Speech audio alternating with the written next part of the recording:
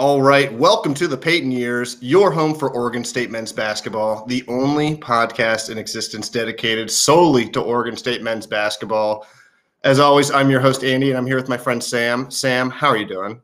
You know, Andy, it's a difficult day as we sit down. Typically, this time of year, the first week of August, I think it's fair to say everyone is feeling a bit of a rejuvenated sense that college basketball is coming up a little bit. You know, you're through the doldrums of July. You've got some schools during their year, their overseas trips playing some exhibition games. And unfortunately, that's not what we're here to talk about right now because, alas, when something as beloved as the Pac-12 conference is murdered after 108 years of existence, it's tough to kind of sidestep that. So we're here to process it a little bit, work through this anger some. That's right. We're being pulled out of our summer slumber, our summer hibernation. We don't put out too many episodes in the off season, but this is an emergency podcast to announce officially the death of the Pac-12, with news dropping today, 8/4/23, that both Oregon and Washington are going to join UCLA and USC in the Big Ten.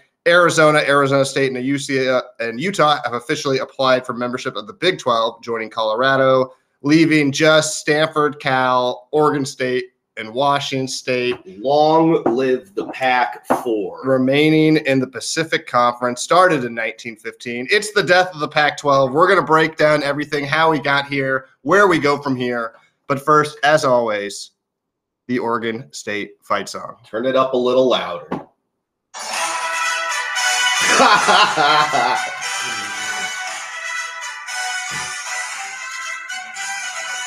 gonna fucking miss that song so much.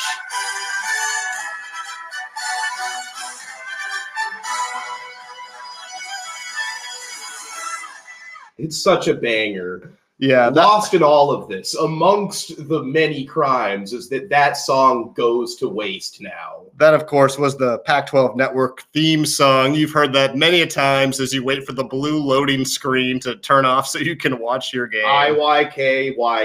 If you know, you know.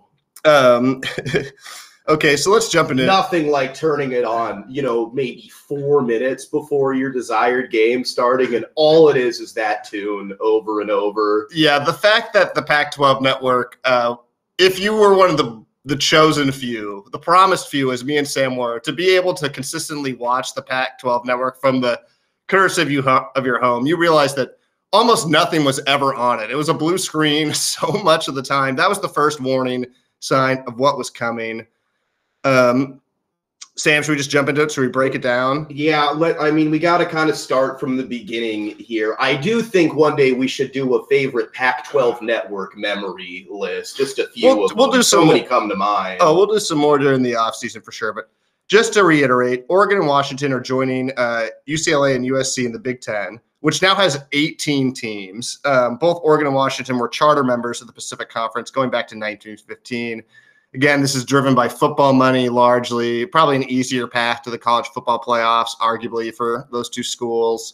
After seeing that news, it was revealed that Arizona State, and Utah officially applied for membership of the Big 12, joining Colorado. That was kind of predictable. You could kind of see that coming, especially once Oregon and Washington were gone. That was almost inevitable. So Pac-12's last season with 12 remaining members is 2024, this upcoming season. If you want to go to a game, see your teams play, this is the year to do it because you won't get another shot. We got to make the most of it. I mean, that is the one takeaway on the positive side, is we got to have fun with this year. We're watching a loved one die, quite literally, but so we will enjoy this little time we have left, though. Yeah, exactly. Maybe we'll do a living funeral for the Pac-12 tour. We'll get the No Truck Stop podcast to do a living funeral for the Pac-12. Oh, I'm going to get really drunk for that. That'd be a lot of fun. Absolutely. That's right. Okay, so let's trace back the origins. How did we get here? August 4th, 2023, the year of our Lord, the death of the Pac-12. When does it start? Where does it go back to? I would argue it started in 2011 with a man named Larry Scott. That's when he got the Pac-12 Network officially up and running. He paid himself a handsome $5.5 million a year to be in charge of the Pac-12 network. The first ever $1 billion TV contract, correct? Yeah, so it starts off with the good news. They get the $1 billion TV contract. Larry Scott takes over. He's brought in from the outside. He's in charge of women's tennis. The Pac-12, or at this time, the Pac-10 brings him in. He immediately adds 2 new members in Colorado and Utah and signs the largest TV contract at the time, which I think was, $3 billion over 10 years. So that gives him a lot of leeway. Everyone's kind of in his pocket. He starts the Pac-12 network. He becomes obsessed with the idea of starting an elite, high-tech network that can be streamed and individualized for all the sports, because he was really into a global sports kind of mindset. He's a women's tennis guy, so he values not just football and to a lesser extent basketball, but he was really into the volleyball aspect, swimming. Because the Pac-12, outside of football and basketball, what people don't realize is the Pac-12 dominates pretty much every sport. Right. Athletically across the board, the ones that people by and large don't care about as much, the Pac-12 is the best at. Yeah, so Larry Scott tries to capitalize on that. He tries to make it the Olympic conference, because we send the most Olympians out of anybody. That's kind of a big play in it. It does not. Do you hear yourself right? Like, we all knew how dumb that sounded at the time. Yeah, it doesn't go well. In 2015, the presidents of all the Pac-12 schools, led by, and this is, maybe one of the reasons why we don't like Arizona State, led by Arizona State President Michael Crow, they reject a deal to get the Pac-12 network on direct TV, so kind of tie it to a major network, which is what the Pac-12 didn't have, which is what all the other conferences have, is they're tied to a major network provider. They're not their own provider, which is what the Pac-12 network sought to be. Right. Like, the reason it was a shit deal that he never should have signed to begin with, because it was a bunch of shit in good faith. When they signed the deal, they didn't have direct TV on board or Comcast or like a lot of streaming services, which is why it's so goddamn hard to find now, and they never came around on them. Yeah, they never were able to fully leap it in. Things go downhill. Larry Scott, shout out to him. He gives himself a $2.2 million bonus in 2020, right before he lays off furloughs half of the Pac-12 staff. Again, this is at that time when money was really flowing in for most people, the spring of 2020. Larry Scott, King of Kings. So he's forced out in 2021. Mind you, Wayne Tinkle, and also I think across the Pac-12, it wasn't just Oregon State, that every single coach declined their bonuses that they got for winning extra games and gave it back to the university months after Larry Scott did that. So Larry Scott's forced out in 2021. Then we get our current commissioner of the Pac-12, George Kliavkoff. He came over from MGM Grand International, kind of sports betting market. So again, not like a traditional, a lot of times these other big conferences, they go out and they get either just like an athletic director of a really powerful school or just a different conference person who's ran a conference before. The last 2 people the Pac-12 have brought in have not done that. They've come in kind of from fields completely unrelated to college sports. George was brought in to captain a sinking ship, and I think they brought in him. He was essentially a patsy in my mind. He did his best. He didn't do really anything to stop it from happening. No, he made a bunch of bad decisions that we will we will go over here in a second. But I will say on the patsy angle, I can see that because one thing George Kliavkoff is known for, if you read kind of just about him, is that he's very, very optimistic. He always thinks something's good's going to happen. He's always in a good mood. He's always smiling. He's very he's just a very optimistic guy, kind of like a Ted Lasso type character. So you can see if it's a patsy situation, you can see bringing in a very optimistic guy and then handing him this mess, all the presidents, and then stepping back and saying, if Kliavkoff was a college football coach, he would be Ted Lasso, but the team would be 2-10, and like the quarterback got arrested the past weekend. But so it's like not charming that he's just saying those stupid soliloquies and shit. Because he was dealt a bad hand. He gets a conference that is crumbling, that doesn't have reliable markets. His one goal is essentially to negotiate a good TV deal. That's the one thing that can save everything. Had to do. He could not do that. Here's a list of some Which I would say, but I don't mean to shit too much on George, but is that really that difficult to do? Well, I do think we should. He had 13 months. I'm sorry. We're going through the timeline. Yeah, I do think we should talk a little bit because here are a couple. Sorry, my allergies are so bad right now, and I've been crying all day. Here are some of the decisions or things that George Kliavkoff did in his 13 months because he a lot of people are saying he couldn't have done anything, but I want to make the case that he also actively did a terrible job. He's like right up there with Larry Scudby. So first off, I don't know if anyone remembers this, but he entered into the handshake agreement with the Big Ten and ACC to stand against the SEC. This is when Texas and Oklahoma first announced like a year and a half ago, 2 years ago, that they were going to go join the SEC. Kliefkoff and the Big Ten and the ACC merged together and have a handshake agreement, a gentleman's handshake agreement, to stand with each other and not poach from each other. Who stands by their word more than college football commissioners? Yeah. What an honest group of people. So as we can all remember, that did not play out well. A lot of people probably forgot about the handshake deal. You know who claims they don't remember it is the ACC and Big Ten conference commissioners. They don't recall that happening. Yeah, they can't remember that.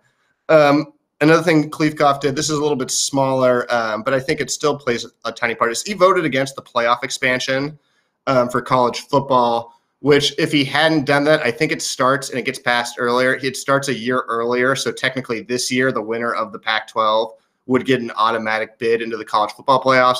Does that make it more enticing for some of these schools to stay in the Pac-12? Probably not, because like the Big Ten will still probably get those spots that aren't guaranteed. We'll probably still go to one of the power conference schools, but still, I think it can play a little bit of a role, especially because he essentially said at the start that he was for football expansion. Yeah, I mean, and it's inevitable anyways. I mean, I have no idea why he would think it in his best interest to vote against that. Yeah. Another thing he did was, so this was mentioned, this is from the Athletic article, kind of bashing the leadership of the Pac-12 over the last couple of years, but I had never heard this before. But apparently he hired sports media advisors, which is kind of like a small boutique firm to handle the media rights and strategy of the Pac-12 network, while like other schools or other leagues like the Big Ten hired just kind of really big name brand ambassadors, and they were able to jump the line and negotiate their contracts earlier. Like all of this is really happening because the big.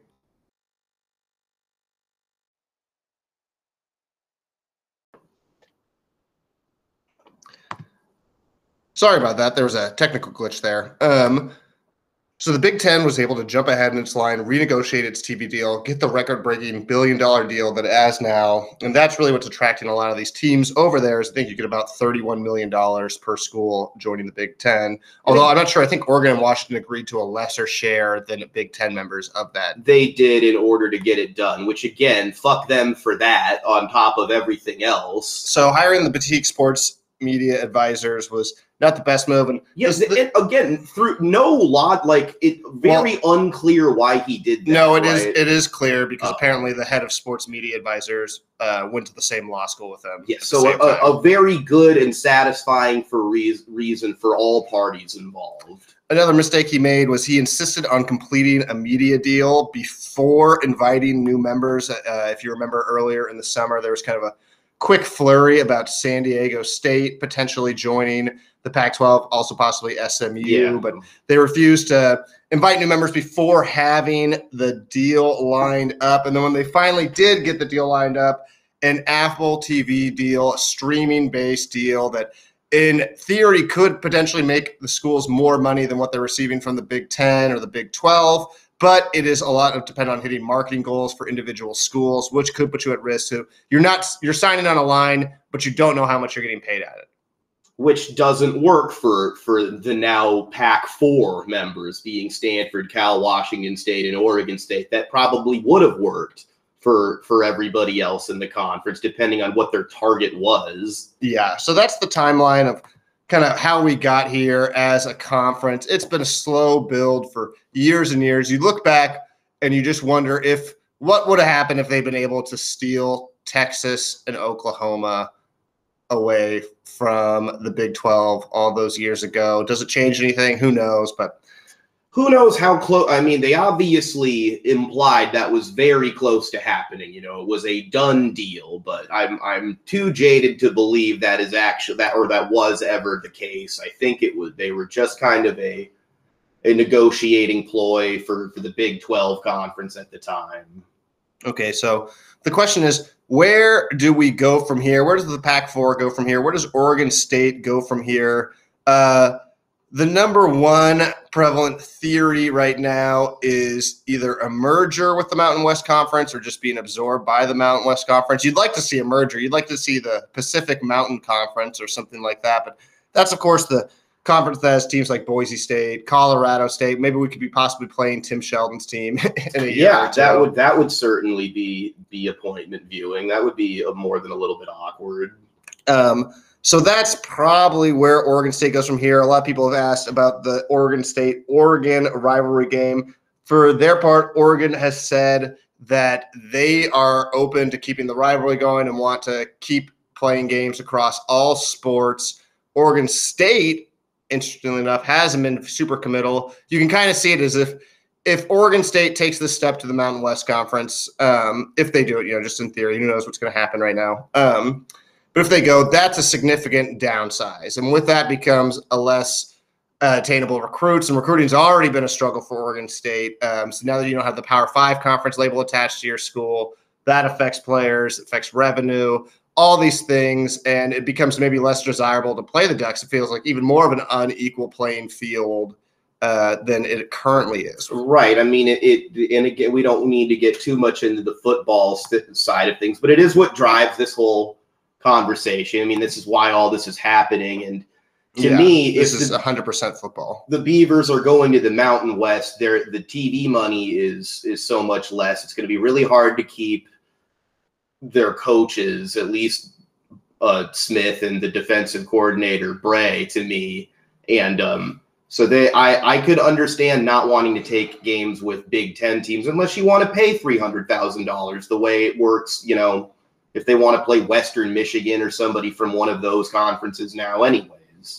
Yeah. So overall, how are you feeling? Now that we've got kind of the logistics laid out, let's go into the emotional side of it. Let me probe your brain. Let me probe your heart. Obviously there's a lot of anger at our little brother to the south in Eugene. I don't know how fair. I think that Washington and Oregon, in my opinion, officially killed this. I along with Kliavkov. There's a lot of things he could have done to save this from dying in front of us this way. In addition to everything that happened around 2011, I think that the path to this started with Oregon. And schools like USC and UCLA and Washington with big budgets trying to become their own brand and essentially have an identity far outside of the conference they play in with their glitzy shit. And I know that maybe isn't fair or all that rational, but this is a very upsetting thing. Yeah, I think to traditionalists, this is very upsetting. It's totally understandable in the modern landscape of college sports, but with NIL money, this has become, well, it was always a business kind of hidden behind a student athlete amateurism cloth, but now it's just full on business, and this is a business decision. So I don't know. It is disheartening. I'll still follow Oregon State sports wherever they go, yes, obviously, but it's tough. And you feel like the worry to me is that if Oregon State loses its spot in a Power 5 conference, because does it ever get it back? Because I think things are still going to shift. I don't think this is how it's going to be. Obviously not for the rest of our lives. I think obviously conglomeration is going to keep happening. You'll end up with like 1 or 2 or 3 super leagues that have like 30 teams in them. Does Oregon State losing its Power 5 spot right now, does that keep them out of one of those 3 super conferences down the line? Because that's really the death blow. I don't think necessarily, especially if they continue to win close to double-digit games in football and can get back into March Madness in basketball, and they can keep, at least some of the level of excellence they've had in baseball. But they're going to have to win for sure. And we're not afraid. We're not going to back away from that challenge. Yeah, it does become even more important to win because your games are weighted less now that supposedly, we shouldn't speak in such finality because who knows what happens, but obviously some changes on the horizon for 2024 season. Yeah, the wins do matter a lot now because you have to prove it early and often when you're from a non-Power 5 conference to get any sort of recognition. So expect the Beaver bias to be even more real. Absolutely. I tweeted from the Peyton account today, Beaver bias killed the Pac-12. And I think that's a fair thing. It's not directly true per se, but no, it is. I don't know why I said that. It is directly true. Yeah, it is. It does seem to affect Oregon State a lot. What do you think happens to Stanford? I don't really know. I mean, they kind of have the biggest width of possibility, right? Because they could join the Ivy League as well. I can't see Stanford going to the Mountain West Conference, mostly because of like academics. You're not going to want to associate your university with like Wyoming if you're Stanford. Barnes said that his intent for now is to keep the 4 schools, Barnes, the Oregon State Scott Barnes, together. I just don't see how that happens. Yeah, I don't either. It really does feel like the end of an era.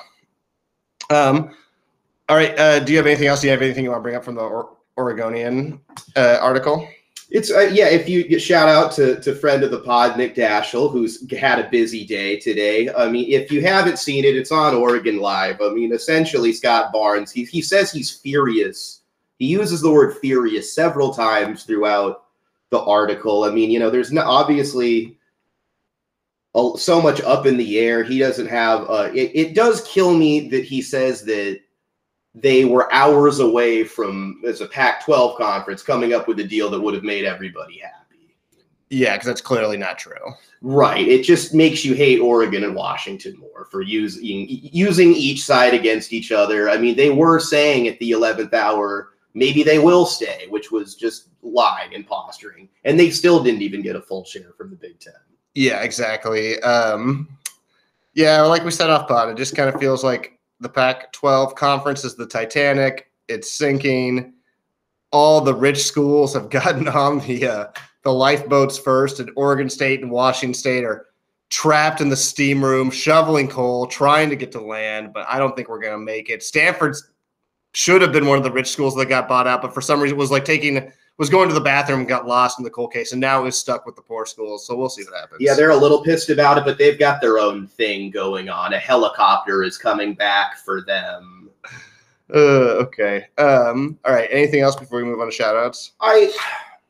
At the end of the day, the Beavers are going to land somewhere, and they'll be there for us. This will continue to be the only podcast in existence dedicated solely to Oregon State men's basketball. That's not changing. I mean, as shitty as today is, it's only going to get better from here. And I do think, focusing back in specifically on the basketball team, San Diego State and Florida Atlantic were in the Final Four this past year. It is becoming so widespread. There are so many good teams. The league you play in is becoming less and less relevant, in my opinion. There are dogs everywhere, and everyone's transferring 3 or 4 times so they're all playing at a bunch of different leagues anyways. And so it doesn't shut down the possibility of another promise season in the near future at all, in my opinion.